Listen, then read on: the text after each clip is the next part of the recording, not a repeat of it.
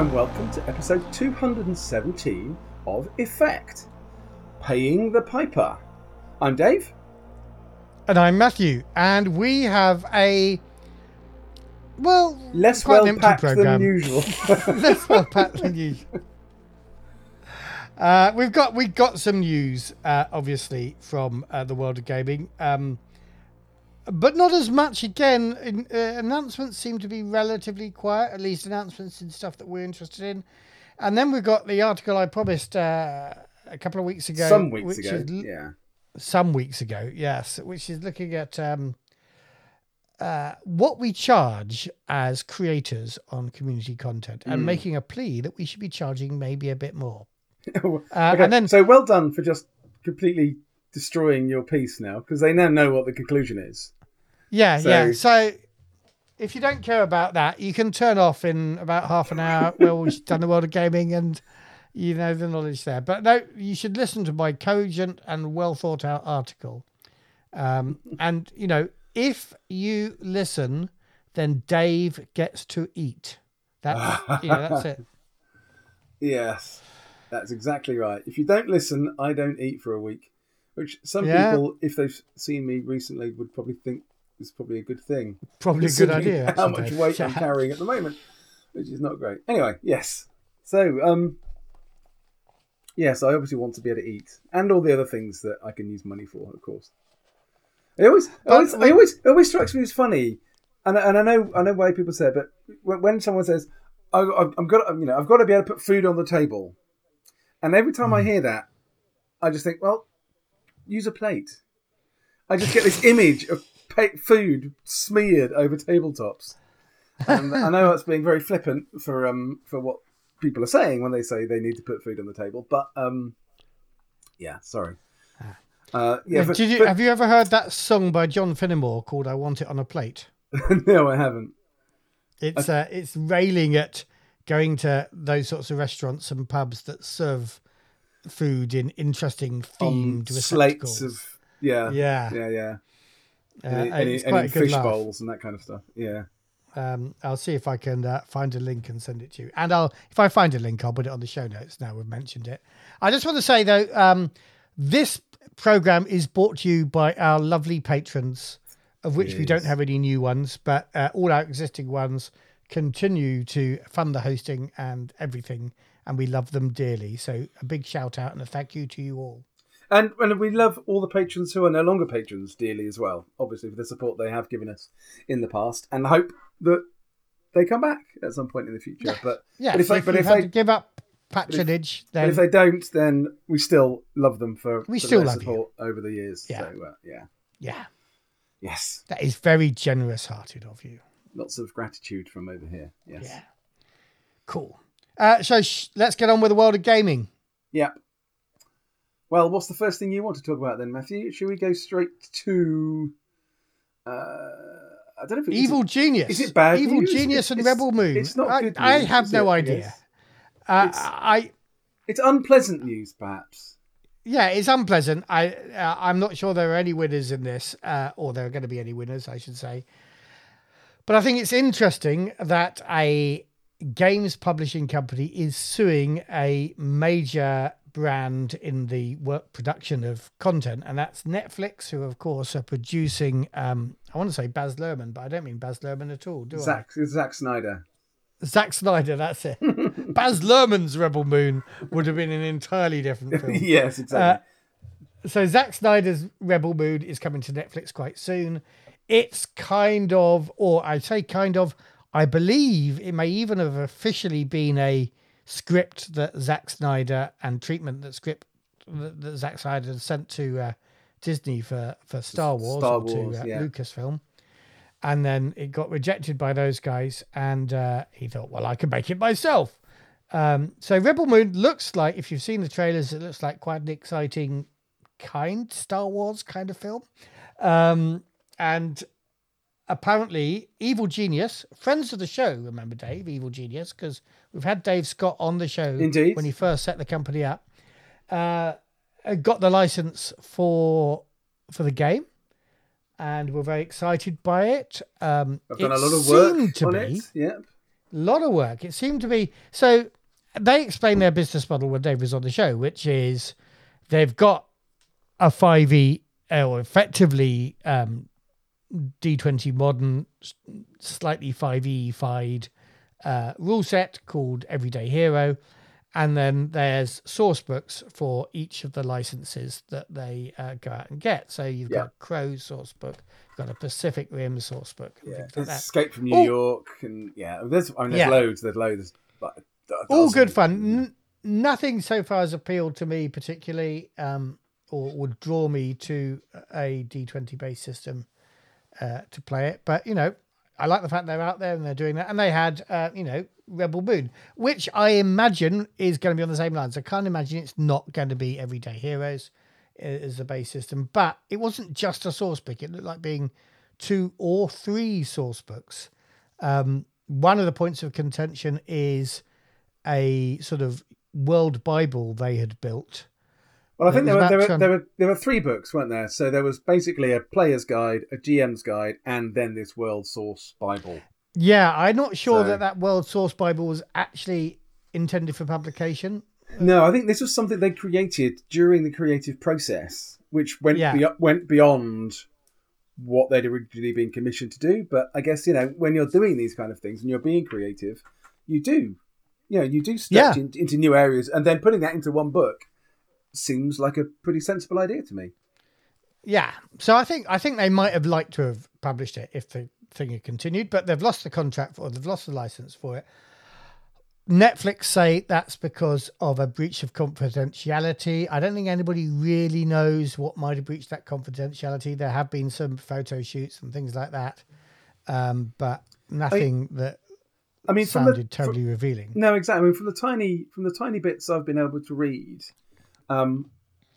it seems that these breaches of confidentiality are really minor, as far as I can tell. I mean, basing this on not much information, but it just feels that they may be de facto breaches of the contract, but it feels like they are exceedingly minor ones, and perhaps Netflix are using them as an excuse, and maybe technically within the terms of the contract, that's excuse enough. Maybe that is technically sound under the contract. But it does feel a bit like a overreaction, if that is the reason why they've cancelled the contract with Evil Genius. So it suggests there's something else going on, I guess. Yeah, I think the whole story has not come out. Netflix have said pretty much nothing. So the only side of the story we've heard, including these might be the breaches of confidentiality we did, come from Evil Genius. So there's probably more to come out, and I guess if it doesn't get settled outside court, it will come out in court in America at some point, and then we can all rake over the details. But I just thought it's interesting. There's a sense I thought, normally like when Disney took Marvel superheroes away from Margaret Weis Productions, that was it. It just went, and there was no recourse. I'm sure Margaret Weis Productions went, oh, that's a bit shit. And I'm sure a load of fans said much the same, but there was nothing they could do. And here now we've got a games company taking them on. Now, you remember, Evil Genius is the first games company that is backed as a money-making enterprise, as a venture capital backed company. Dave Scott admitted to us that he was an investor before he was a kind of geek. He wasn't, he's not somebody that came into the industry as most of us have done by playing the games and wanting to publish their ideas. So, if you've got that kind of very financial approach to the business behind you, then you see it as a business transaction, and I don't know which side is going to turn out to be the one that made the wrong, but there's no reason why they shouldn't take Netflix to court if they feel they've been wronged. So we will watch that with some interest. I mean, it's interesting because they've obviously put a lot of work into this. The books, if they're not completed, are pretty much completed. So the work has been done. Now I don't know whether they got any kind of upfront compensation for doing that as part of the contract with Netflix. So, yeah, I mean, one of the snippets not. I heard was that Netflix had offered them a $50,000 ex gratia payment for that World Book. Yeah. Which I think was interesting, actually. And it reminds me, just touching on ancient history, that when West End Games got the license for Star Wars, they massively expanded the Star Wars universe in a way that became canon. So stuff that first appeared in West End Games is now part of the universe, is featured in, in things like Ahsoka that we've just been watching and all the recent stuff, and in the novels and things like that. So, maybe there's value in that world book that they'd created for Rebel Moon that could equal that in terms of being full of ideas that might turn up in subsequent films and TV shows. I mean, it's interesting. I mean, how much involvement or clout does Zack Snyder have in all this? Because I know that Zack Snyder has been involved in some of the promotions over the last year or two. Yeah. Whether there, I don't know, could there be something that this has taken the canon in such a direction that he hates, and Netflix have pulled the plug on his behalf, or I don't know. I mean, I'm spitballing here now. Yeah, but, I don't know. I mean, I can't believe it certainly that seemed like Zack he was Snyder... supportive. He was supportive of this whole thing, and supportive of it enough to turn up in person to promotional events and things. And one feels that if he has power over this thing, they can just say, "I hate that. That's a stupid idea. Don't do that. Take it out." Yeah, exactly. Because he owns the IP, the ultimate. Anyway, we shall wait and see. Have we got more positive news? More positive news. We've got more positive news. How long, Dave, have you been waiting for the final? Well, I don't know whether it's the final, but for the long promised Mutant Ad Astra, the core book, because all the mutant books are core books, but also the supplement, because they all join together and expand the universe of Mutant Year Zero. That supplement, Mutant Ad Astra. How long have you been waiting, Dave? Sorry, I just went down too many different as you always do. There. Got totally lost. We're now in a warren of your, I don't know, of thoughts, which is quite terrifying, frankly. So I kind of, many years ago, I'd sort of given up any thought that I would ever see it. It would ever appear. Not for any particular reason, I guess, just because there was so much other stuff going on, and although they had said a couple of times they had plans for Mutant Year Zero, 3 years ago, nothing ever really seemed to come of it. And I guess as in best free league kind of tradition, they don't tell anybody about it until it's there, and so it's kind of been nothing. And you can pre-order and get the PDF straight away.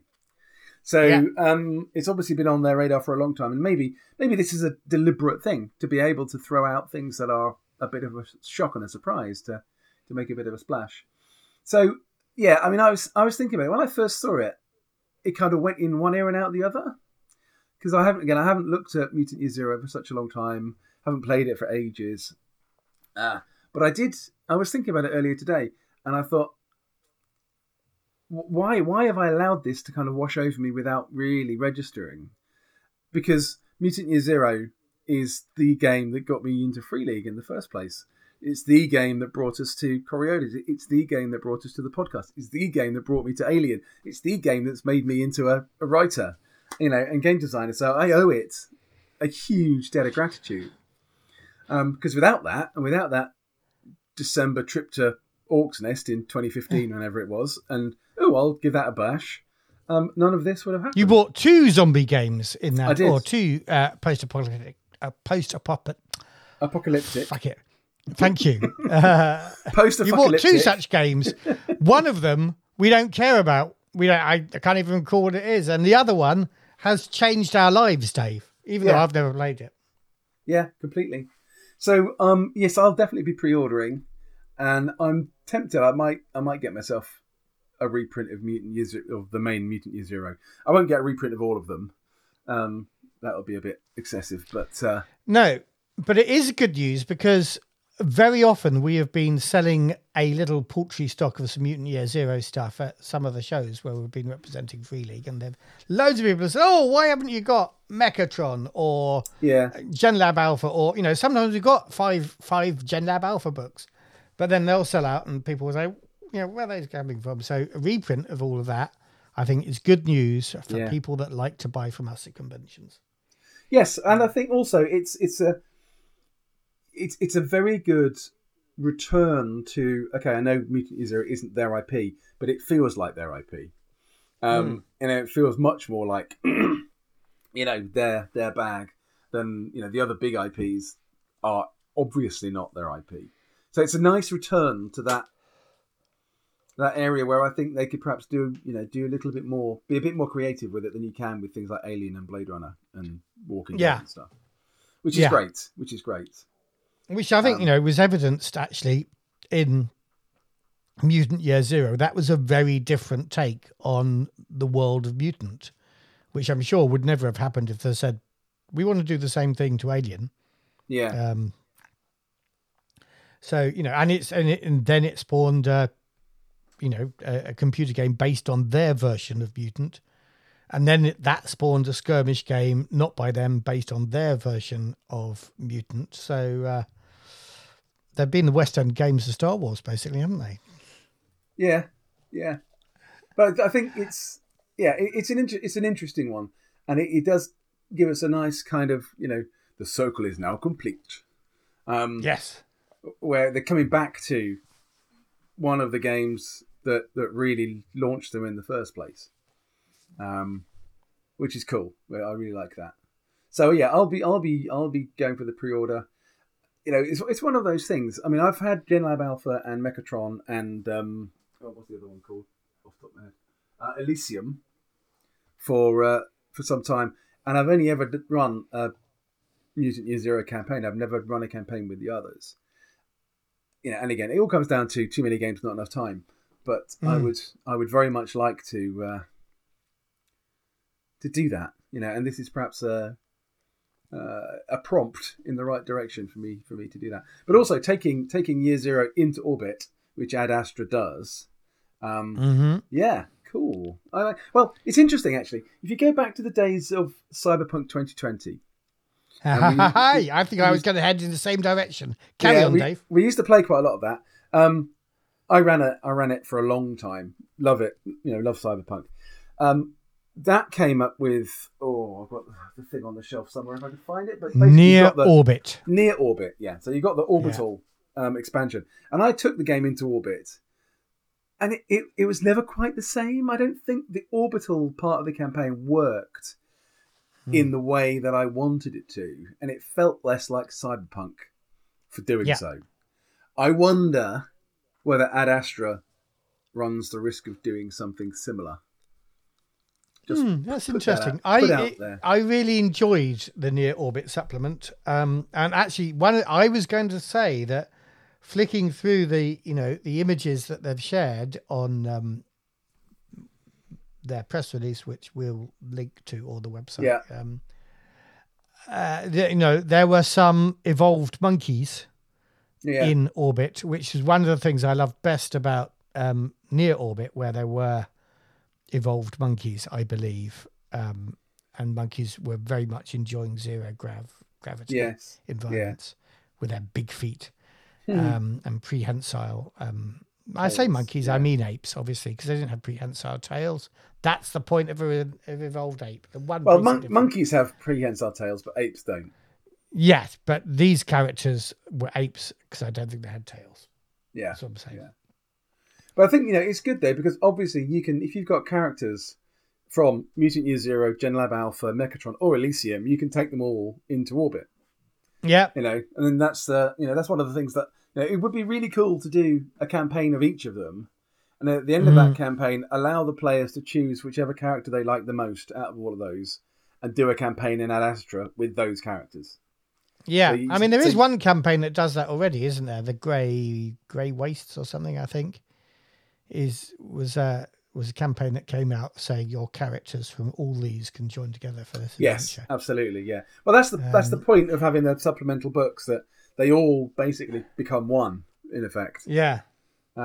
Which is great. But yeah, I mean, obviously what you can't do is take your Mutant Year Zero character and run them through the printed campaign in Mechatron. Because the printed campaign in Mechatron is all about the robots escaping from the Mechatron and finding the surface and all the rest of it. So there's you would have to play a robot in that campaign. But then if you played a robot in that campaign, an animal in GenLab Alpha, somebody from Elysium in the Elysium campaign, and a mutant in Mutant Year Zero, then you choose your favourite of those 4 characters once you've gone through all those campaigns, and then play Ad Astra. I guess that's where I was coming from. Yeah. It'd be a long campaign. It would. But it would. Nothing wrong with that. Nothing wrong with that. Nothing wrong with that at all. And as long as we've got time to play it.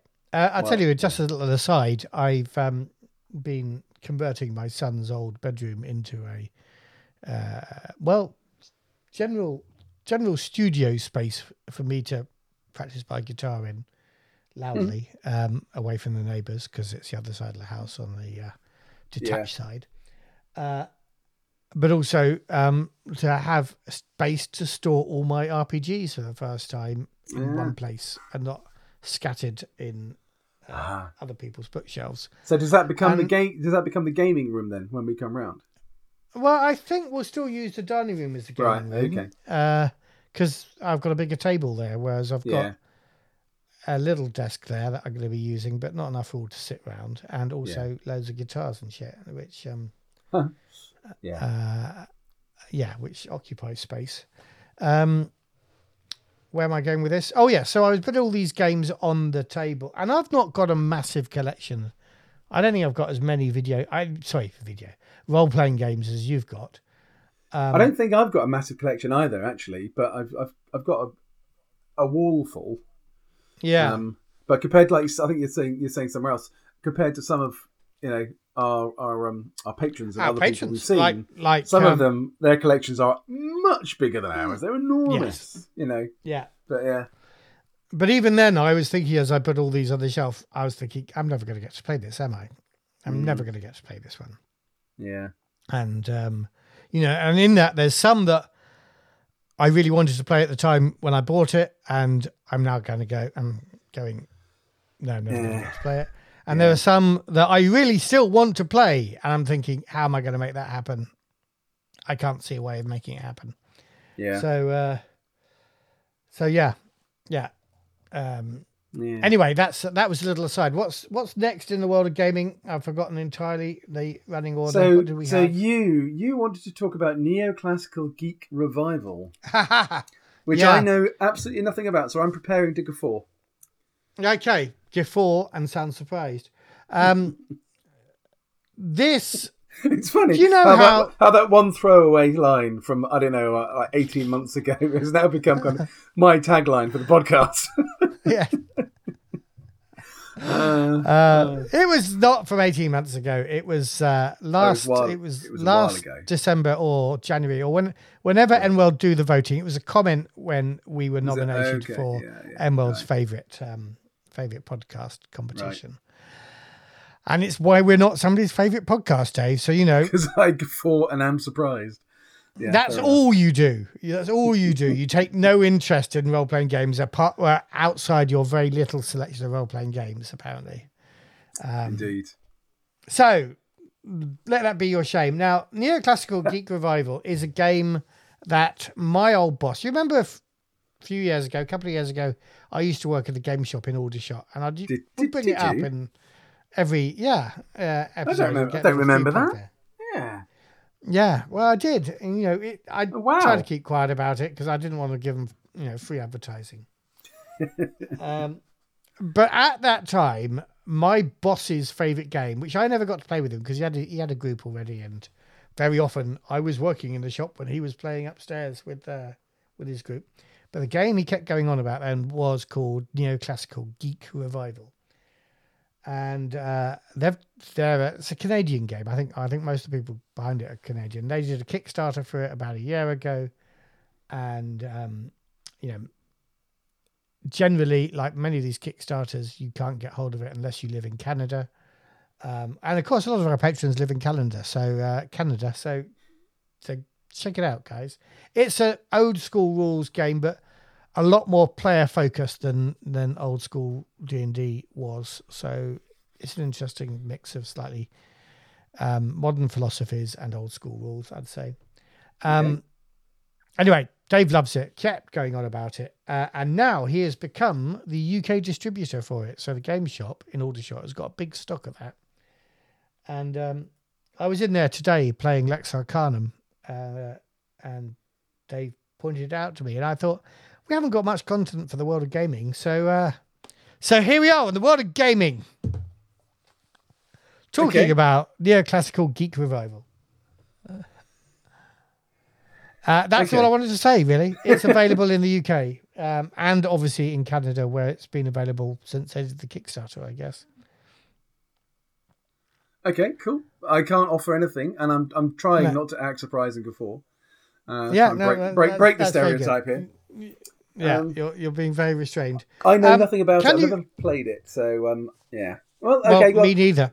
Good stuff for those people who are interested in neoclassical Greek revival. Yeah, cool. Crack on. Okay, now something I wasn't interested in the Kickstarter. I think I might even have looked at it and decided that's not for me. But I played it, and again, it was we've already mentioned him as being a great collector of role-playing games. Paul, one of our patrons, who's got a big collection, and included in that is Household. And I just wanted to say, it's fucking brilliant. Okay, why is it so brilliant? Well done there for saving, quoting the whole word. For maintaining the family nature of our podcast, you mean? And not saying fucking, like you did. Did you play a game with me and Paul that was based on, what was it called? Uncharted? No, not Uncharted. That's a video game. Broken Compass. Do you play Broken Compass with me and Paul? I don't think I did, no. Okay, right. So I played that first of all with Paul some time ago.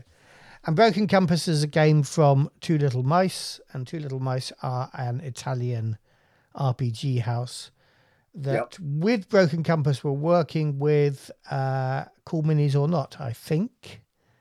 And so that came out from them. They fell out with Cool Minis or Not, and I'm not entirely sure what that split was, but Broken Compass is now kind of Cool Minis or Nots. But the guys from Two Little Mice have taken that system and they've reused it in, for example, Outgunned, which I did actually back. Right. And also this one, Household, which I didn't back at the time. But I kind of wish I had now because I enjoyed it playing it with Paul that much. And the concept of Household is, I guess, I was going to call it The Borrowers in Regency times, but that probably doesn't have, The Borrowers probably doesn't have a big recognition brand with our international audience. It's about little people who lived in a house, and it's not like we're talking about little people living in a house in Regency times. It's that we're talking about a Regency style culture of little people who live in a big house where, you know, different rooms in the house are effectively different countries in the house, and the little people in one room, you know, will go on an expedition to another room, up the wooden stairs to Bedfordshire, sort of thing. And the culture is very much, I mean, you know, there were people called D'Arcy and Elizabeth in the adventure we played, which is one of the pre-published adventures. And so there's a very much sort of Jane Austen feel around it as well. I played a effectively Spanish, effectively fencer with great bravado in this game. But we had a great game where the dancing mice of a particular country, which are like the Austrian dancing horses that they have in, I think it's the Spanish dancing school they have in Vienna. and these dancing mice had been eaten by something, I think is what we discovered in the end. Oh, spoilers, forget I said that. Anyway, we were investigating that thing. There's a slightly pre-revolutionary France, a slightly oppressive royal regime as well, which was interesting. It's basically, I think what I'm saying is it's a lot deeper than I thought it was going to be when I read the description on Kickstarter and decided not to go for it. And there's this incredible depth to this world. And I think because of that incredible depth, there's like 3 books in the set and they're quite expensive. So, it's quite an investment to make if you're going to get into it. But I think I can't find a place where you can pre-order it, but I don't think it's come out. I think it's come out to backers. It hasn't yet come out to if you look on Kickstarter, it's got a pre-order here button. I haven't clicked it. So but if you press that, it says pre-orders have been disabled. Ah, right. Okay. So fair enough. That's not where to go. I think somebody like Tuesday Night Games or somebody might be distributing it in America. We'll try and find a better link for the show notes. Okay, so to do that. So the borrowers, which I'm aware of, the people in the borrowers were what 3 or 4 inches tall. They're a size whereby a normal human could see them. Is that the same in this case? Because I mean, if a room is basically a country, if there's a city, how I think we're smaller than little, that. Even how little are these? Are they like microscopic, or? I would worry less about the practicalities. Yeah. Because I was just looking at the old Kickstarter thing, and it looks quite cool. But some of the things that they were looking at on here that I was seeing, you had a place that they called Chesterfield, and that was the living room where obviously you've got a Chesterfield sofa, and then you've got Beddingham, which is obviously the bedroom. Now, I was thinking, if they're the size of borrowers, then the Chesterfield sofa is just going to be like a large building. So it kind of makes the country thing a bit redundant almost. But, so, I was just interested to... I think they're a bit smaller than that, but I don't know whether... I think, potentially, because we're all fairy folk, effectively. Yes. And that's the other thing to say. But it doesn't really matter seem to be the story. Just miniature humans, whereas these all seem to be sort of inspired by different sorts of fairies. Yeah. So a little bit of that in it. Okay. And so a staircase, we had to climb the wall of a staircase to get into our adventure and then go into the walls. And the borrowers, of course, live in the walls, and famously they live in the walls, and the space between the walls is a kind of no-go zone for us little people in household. So that's dark mysterious stuff goes on there, as was the end of the adventure when we had to go into the walls. But I enjoyed it very much. We were very nice slightly artwork, time limited. So, and it looks gorgeous, and as I say, the detail that's gone into this world is worth, I think, every penny you'll pay for it, even though I'm not quite sure how much you'll pay for it, and I think it's quite a lot. Cool. Yeah. So if you've got time in your life to play more games, then I think Household is one I'm going to recommend. Yes, if you've got space for another game, go for that one. Okay, cool. Yeah, it certainly looks lovely. It looks lovely. Looking at the Kickstarter page. Right. Is that all? God, I'm really slacking on the news today. I think we've got something coming up over the next few weeks. First and foremost, I mean, we did mention it before, but you are off to Essen this week coming. Lucky you, where you are in charge. I'm as you like to point out. Well.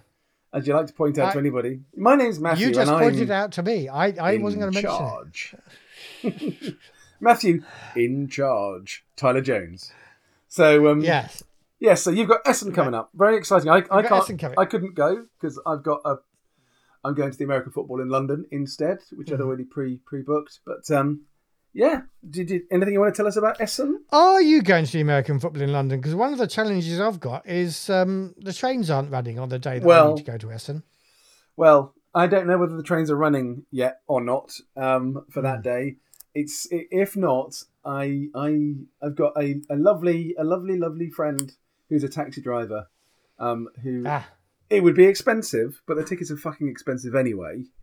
But so yeah, I might consider seeing if he'd be available to drop us off and pick us up. So I've had to. It's only Tottenham, so it's not the furthest. It's not the longest journey in the world. Oh right, that's good. I've had to get myself it is a Sunday. a hotel room so that I can be at the airport in time. And as you might imagine, hotel rooms in London when there's a train strike are considerably more expensive than days when there isn't a train strike. Yeah, that's what I've discovered. Yeah, that's all I'm going to say about that. Moving on. So I imagine our next episode will be my adventures in Essen. Hopefully, a little bit more. At least we'll definitely be talking about your fun in Essen, of course. Yeah. But then at the end of the month, a few weeks after that, we have got a first for you and I, and a first for the podcast, and a first for Free League, which is we are going to be at the MCM Comic Con convention at the Excel on the weekend of. Does it start on the Thursday, or does it start on the Friday? I'm not sure. So 26th or 27th of October for the weekend. The last weekend I think of October. We're there on the Thursday because obviously setting up, but I don't think it starts until Friday morning. Does it? Okay, yeah. I haven't looked at it in great detail yet. But that'll be interesting. So not having been to Comic-Con before, in any sense actually, either as a punter or as a conventionista, it'll be interesting. It'll be a new experience for us, and you might. How well, the reception we get, actually.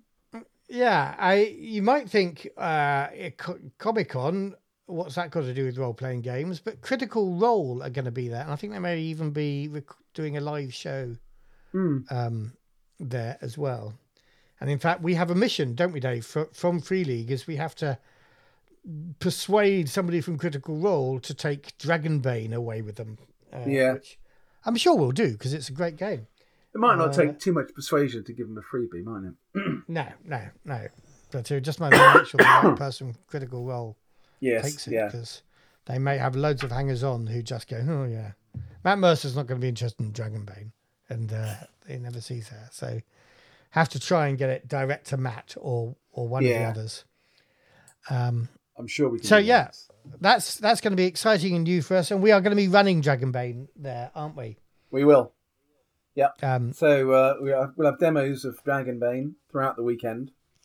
So if anyone's going, and then, we will, I think, be selling all the IPs. So the one thing you can say about comics is there are comics about Alien. So I'm sure we're going to sell a shed load of Alien role playing games, and other ones as well. Blade Runner.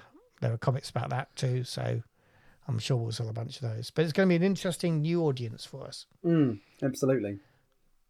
We're not doing any.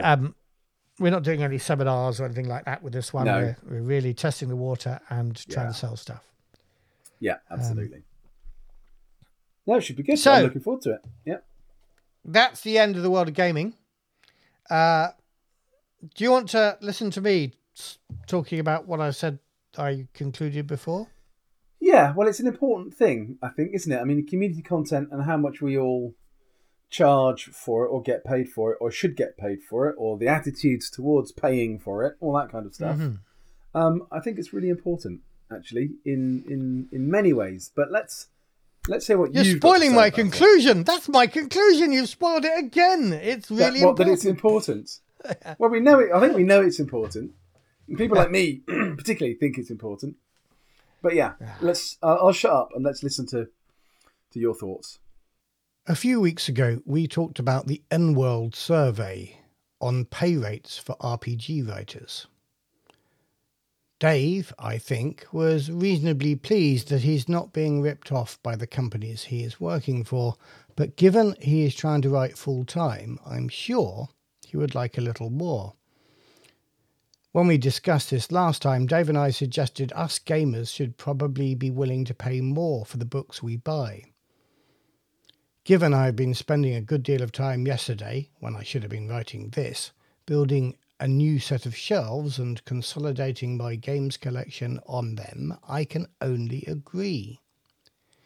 My collection is relatively modest compared to many I have seen, but there are books I have spent good money on, which I am sure I will never get to play, because I am getting such good value out of the other books in my collection. Maybe we should buy fewer books, but spend more on each. There is a challenge though. Would that money actually reach the starving artists and writers behind the words and pictures? For many of us, RPG writing is a hobby, a side hustle alongside a day job that brings in enough money to eat. I know the thrill of seeing my own name in print feels reward enough.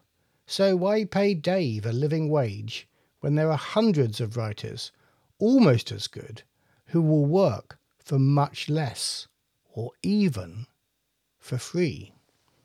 I engaged with one commenter, Von Ether, on the NWorld article, a writer who said, "When I was a freelance copywriter journalist with friends in the industry, two things stopped me from trying to get into game writing.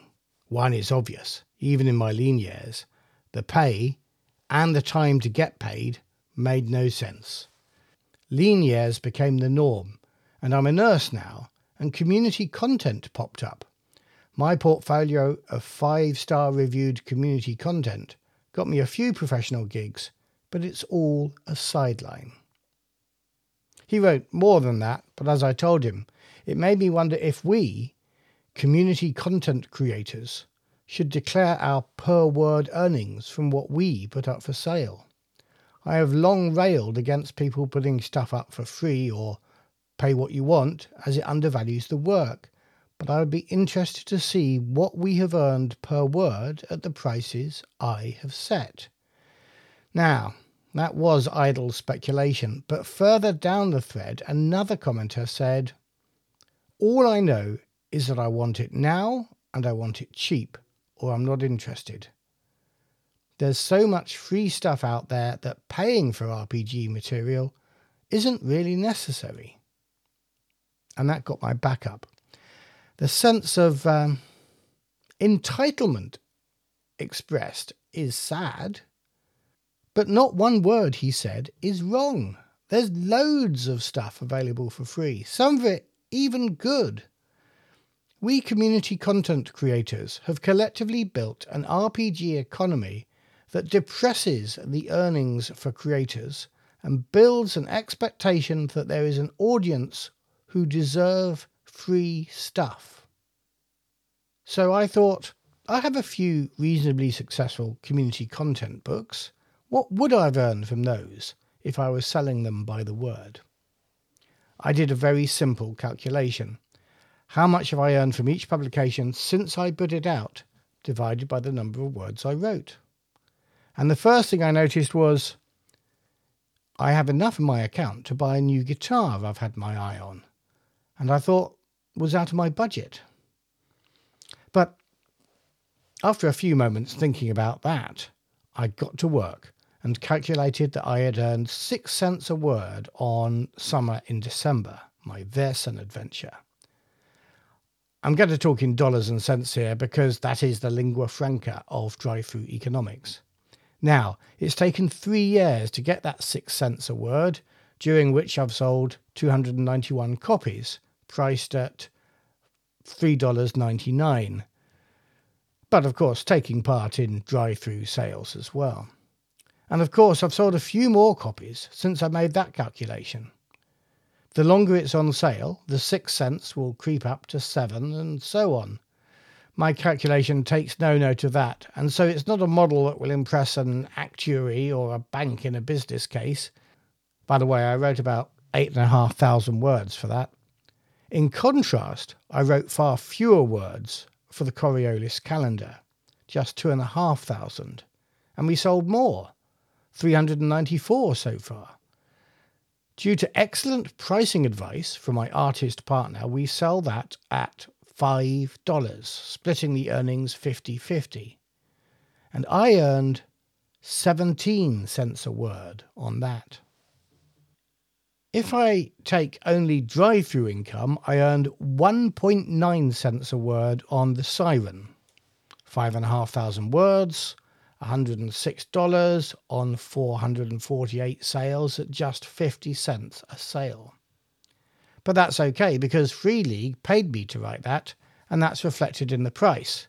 With the money they gave me, it would be more like 11 cents a word. But the Siren teaches us two very important lessons. Firstly, lower cover price does not massively boost sales. Yes, it's my biggest selling title, but it's only about 80 more units sold than the calendar, which cost 10 times as much. If low price drove sales, I'd want to see 3,000 sales, not 400 odd. Secondly, that 50 cents was meant to cover my outlay on art. The Siren has a cover from John Salquist, who also did the calendar, but this time on a work-for-hire basis, rather than the profit split. Plus interior art for my son, who I pay to teach him never to work for free. What I've earned in 2 years does not cover what I paid, so that 1.9 cents is actually nothing. Similarly, I did all the layout for the Siren and for Summer in December, plus some cartography in the Siren and some very basic art in Summer, all effectively for free if we're only counting words. And a number of people, including patrons of the show, chipped in with free proofreading, which means that my readers are getting used to exceptional value. How should I have priced my books to earn that magic 10 cents a word? According to my calculations, I should have put Summer in December on at $6.60, which frankly does not seem to be too much. But my sample is quite small, not statistically significant. So I had a conversation with my mate and friend of the show, Nick, who not only publishes RuneQuest material on Drive-Thru, but as community ambassador for Chaosium, helps other creators get their work published. Among his own work is the fabulous adventure Duel at Dangerford.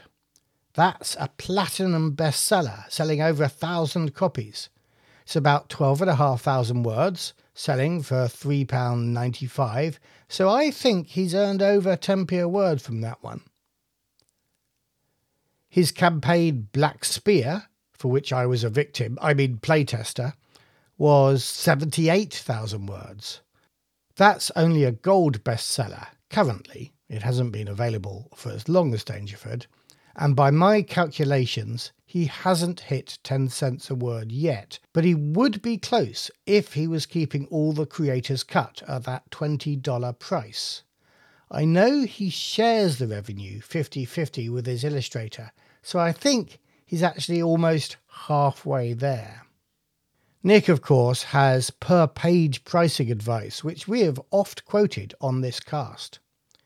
He thinks that 10 to 15 cents per page is a normal range, and that's every page. I've heard people reduce their prices because they're not counting mostly blank pages or covers. Less than 10% per page, and you are robbing yourself. He considers up to 20 cents per page good value, only if the illustrations and cartography are good. He has a lot more experience than I, but I will say keep testing those boundaries. Sense check your prices. See what, for example, 0.8 cents per word would make a single copy of your publication cost. Nick put me on to an excellent blog from One Shelf, that's Drive-Thru owner Steve Wick, about pricing, which shares some basic analysis of their pricing experience.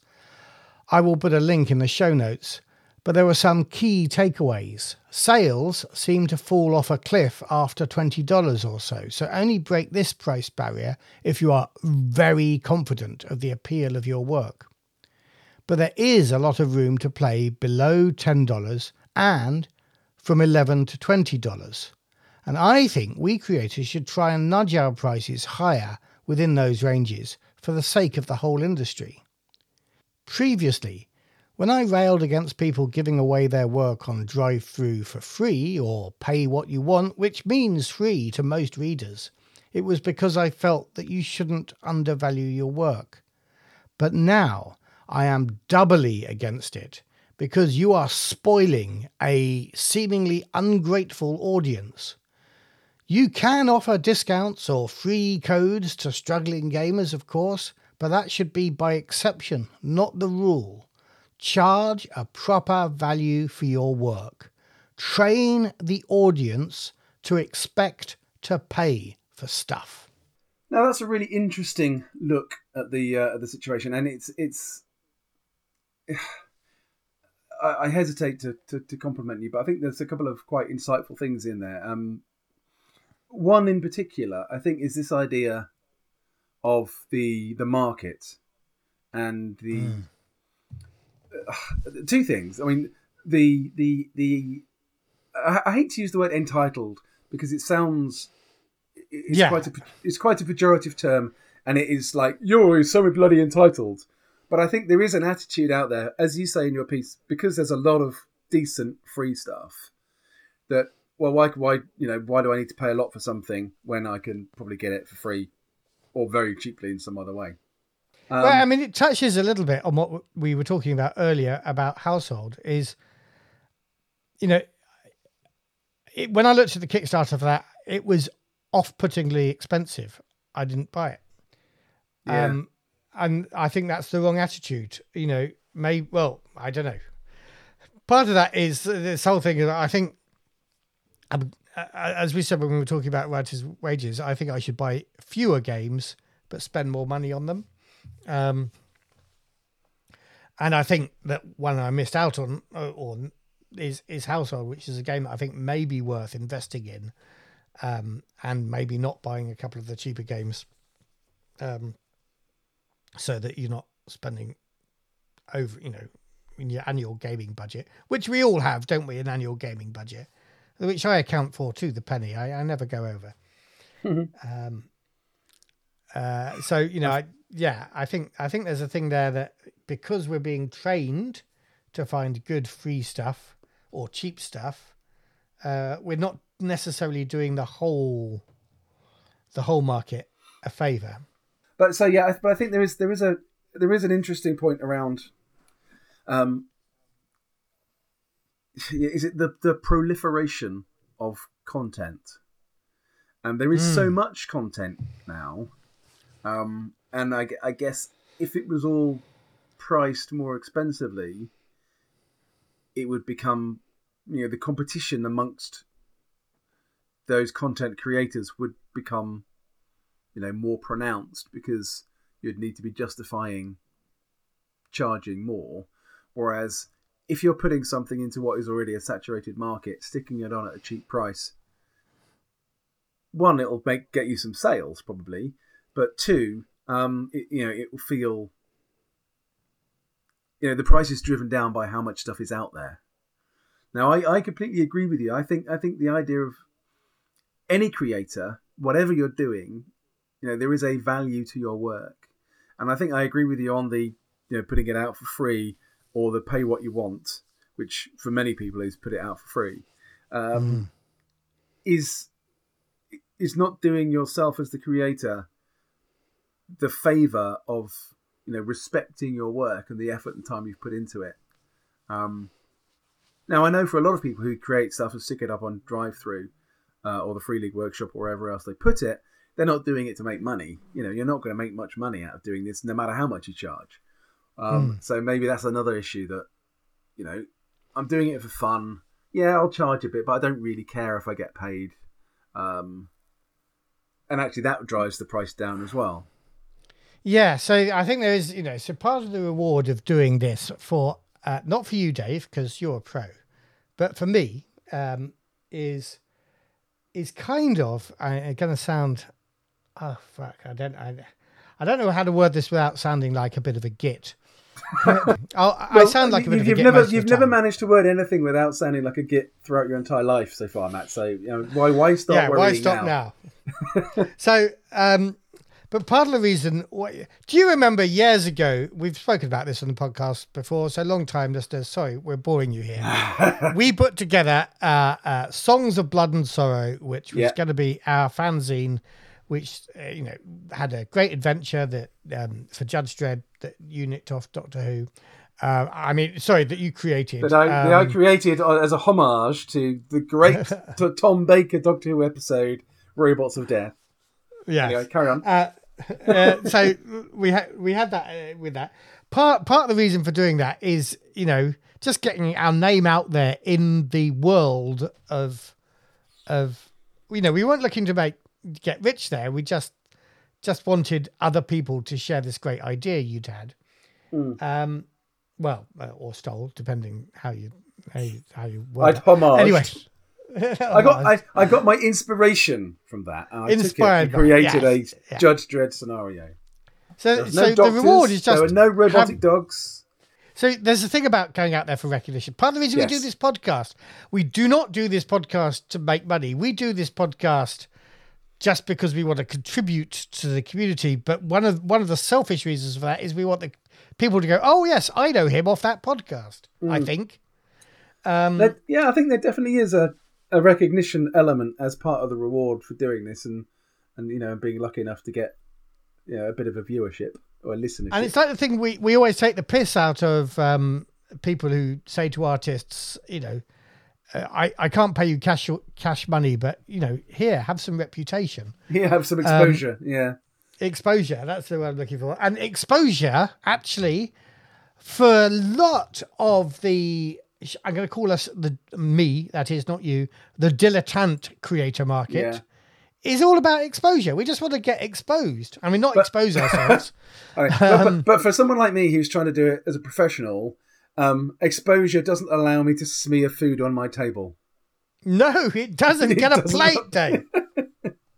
Doesn't allow me to buy a plate. The callbacks are coming thick and fast. But there is that thing. So exposure is reward enough, and therefore people will do stuff for free. Yeah. But even if you charge a proper amount, it doesn't stop you doing stuff for free because, I could, for any of those publications I talked about, I could charge a tenner. Whether I would or not, I'm not sure. I think I'd be inclined to put some of them up to around £6-7, which really doesn't sound like very much money.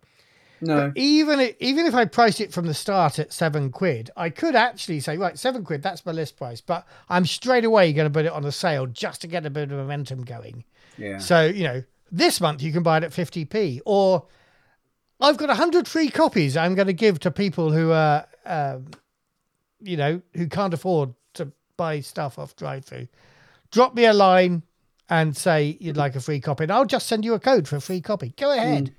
You can do all of that and still have it costing a tenner or whatever it is that is a reasonable rate. Yeah. And so I think for me, and this is the thing that I was trying to remember earlier before we started recording about saying this is the point I want to expand on. I think it's that idea that you can have you can value your work with a reasonable value, whatever it is, but I'm convinced it's more than most of us in the community are charging for our work. You can put that value on it and say, this is worth this amount, and then you can give it away. There's nothing stopping you giving it away and still charging that amount. And, how many people are going to give it away to? Well, I think, look at two of the things that I've created, both roughly about the same number of words. One's available for 50p, one's available for currently £4. And the one that's £4 has sold 300 copies, and the one that's 50p has sold 400 copies. So, I could have made the 50p one £4 and also given away 100 copies, and I'd probably, have the same number of readers. So I think So I think the point, one of the points I was going to make earlier, which clearly gone out of my mind, but it's come back now, is, like I said, there's a lot of stuff out there, but actually for me, the things that I buy that are really good and I like them, even if I buy them, let's say, a core book for £50 or something, I'll get my money's worth. Because I will play that game and I will use that supplement or I will use that information over and again. And so the amount of money I've spent per hour of value I gain from that product goes down to really quite small. Now, obviously, there's quite a lot of products you buy that you don't play at all. So, that value calculation doesn't work in that situation. But having, so I think the idea of having fewer things that you pay more money for is fine. I don't think you can stop the proliferation of content being put out there because people are going to do it because they want to, because they love the game they do, and for all the reasons we talked about a minute ago. But if you did succeed in doing that, even you would then basically be saying to some producers, either don't produce as much as you want to, or you can't produce, don't produce at all because it's not good enough and it's not worth, it's not worth paying the price we now think you should be paying for it, when before you were putting it up for £1.50 because it was just a vanity project or a hobby or something. Yeah, but I don't, as I say, there's no reason why we should say to anybody, don't publish. I think we should just say, give it a go. But because again, the other thing is you can put it out for a tenner, and if nobody buys it, you can steadily reduce the price until you find a price point where people pay for it. Yeah, exactly. So I think we're all too modest. And I think, so, there are reasons why the Siren is 50p, which is that I've been paid for it. I think I'm going to put the price up for that because actually what I've realised is, although I've been paid for the words, I still haven't earned enough money for the art, for the expenditure I put out on art. Yeah. Summer in December is a very, well, I say very popular. I mean, in these modest terms, you heard the numbers, but lots of people talk about it like it's a good thing. Not as many people talk about it as talk about Hope's Last Day, which is, makes me feel very smug every time somebody says, I enjoy playing Hope's Last Day. Oh, yeah. So 1,000 people do that. But if we'd put Hope's Last Day out as some sort of community content for free, because we wouldn't have been able to charge it because it's Alien anyway. So when, we wouldn't even be able to even say it's Alien. We'd have to say for your favorite Free League Alien game or something. We wouldn't have made, either as much money as you got paid for doing that, or we would have got nowhere near as many readers. So where am I going with that? I don't know where that argument's taking me, except for the fact that getting it, getting it in the core book obviously is a big advantage. But if you're doing community content, there's no reason to devalue your work because it's not in the core book. Giving it away for free does not mean you're going to get thousands of readers. You may even potentially get thousands of downloads, but I think a tiny percentage of the people who download it for free will actually read it. Yeah. I think there's definitely something in the broader novel field where putting something up for free on Amazon, for example, means it just gets overlooked. Because people think if it's free, it's worthless. Why aren't they charging for it if it's any good? But I think the conclusion I think we're coming to here is that whenever somebody is contemplating the price point for a bit of community content, start at the higher end of your band of whatever you're thinking is your band of pricing. Start at the higher end. If it proves to be too much, come down a bit. I think using the kind of the page price per page guide that you talked about. I think that's a really good benchmark. And then start with that, and then see where that leaves you. And if it's leaving you thinking, oh, that's a bit pricey, I'll bring it down a dollar or two, but don't bring it down to 99 cents straight away. Try. And I think actually using the page thing will never make you. That page number is worked out from what people actually pay for stuff on drive-through, and it comes from some drive-through knowledge, but also from Nick's experience working with all the RuneQuest stuff, and thousands more copies of RuneQuest stuff are sold by Nick than my tiny sample size on my thing. So I think that page thing is pretty robust, and if you put it, 10 to 15p, that is reasonable value for most things. But what I'd say is push at that, particularly if you've got quite wordy content. Maybe try and break that 15p per page barrier, or 15 cents per page barrier. Because I think you should use it as a benchmark and then just go from there. And by that, I mean, you can estimate it upwards rather than downwards.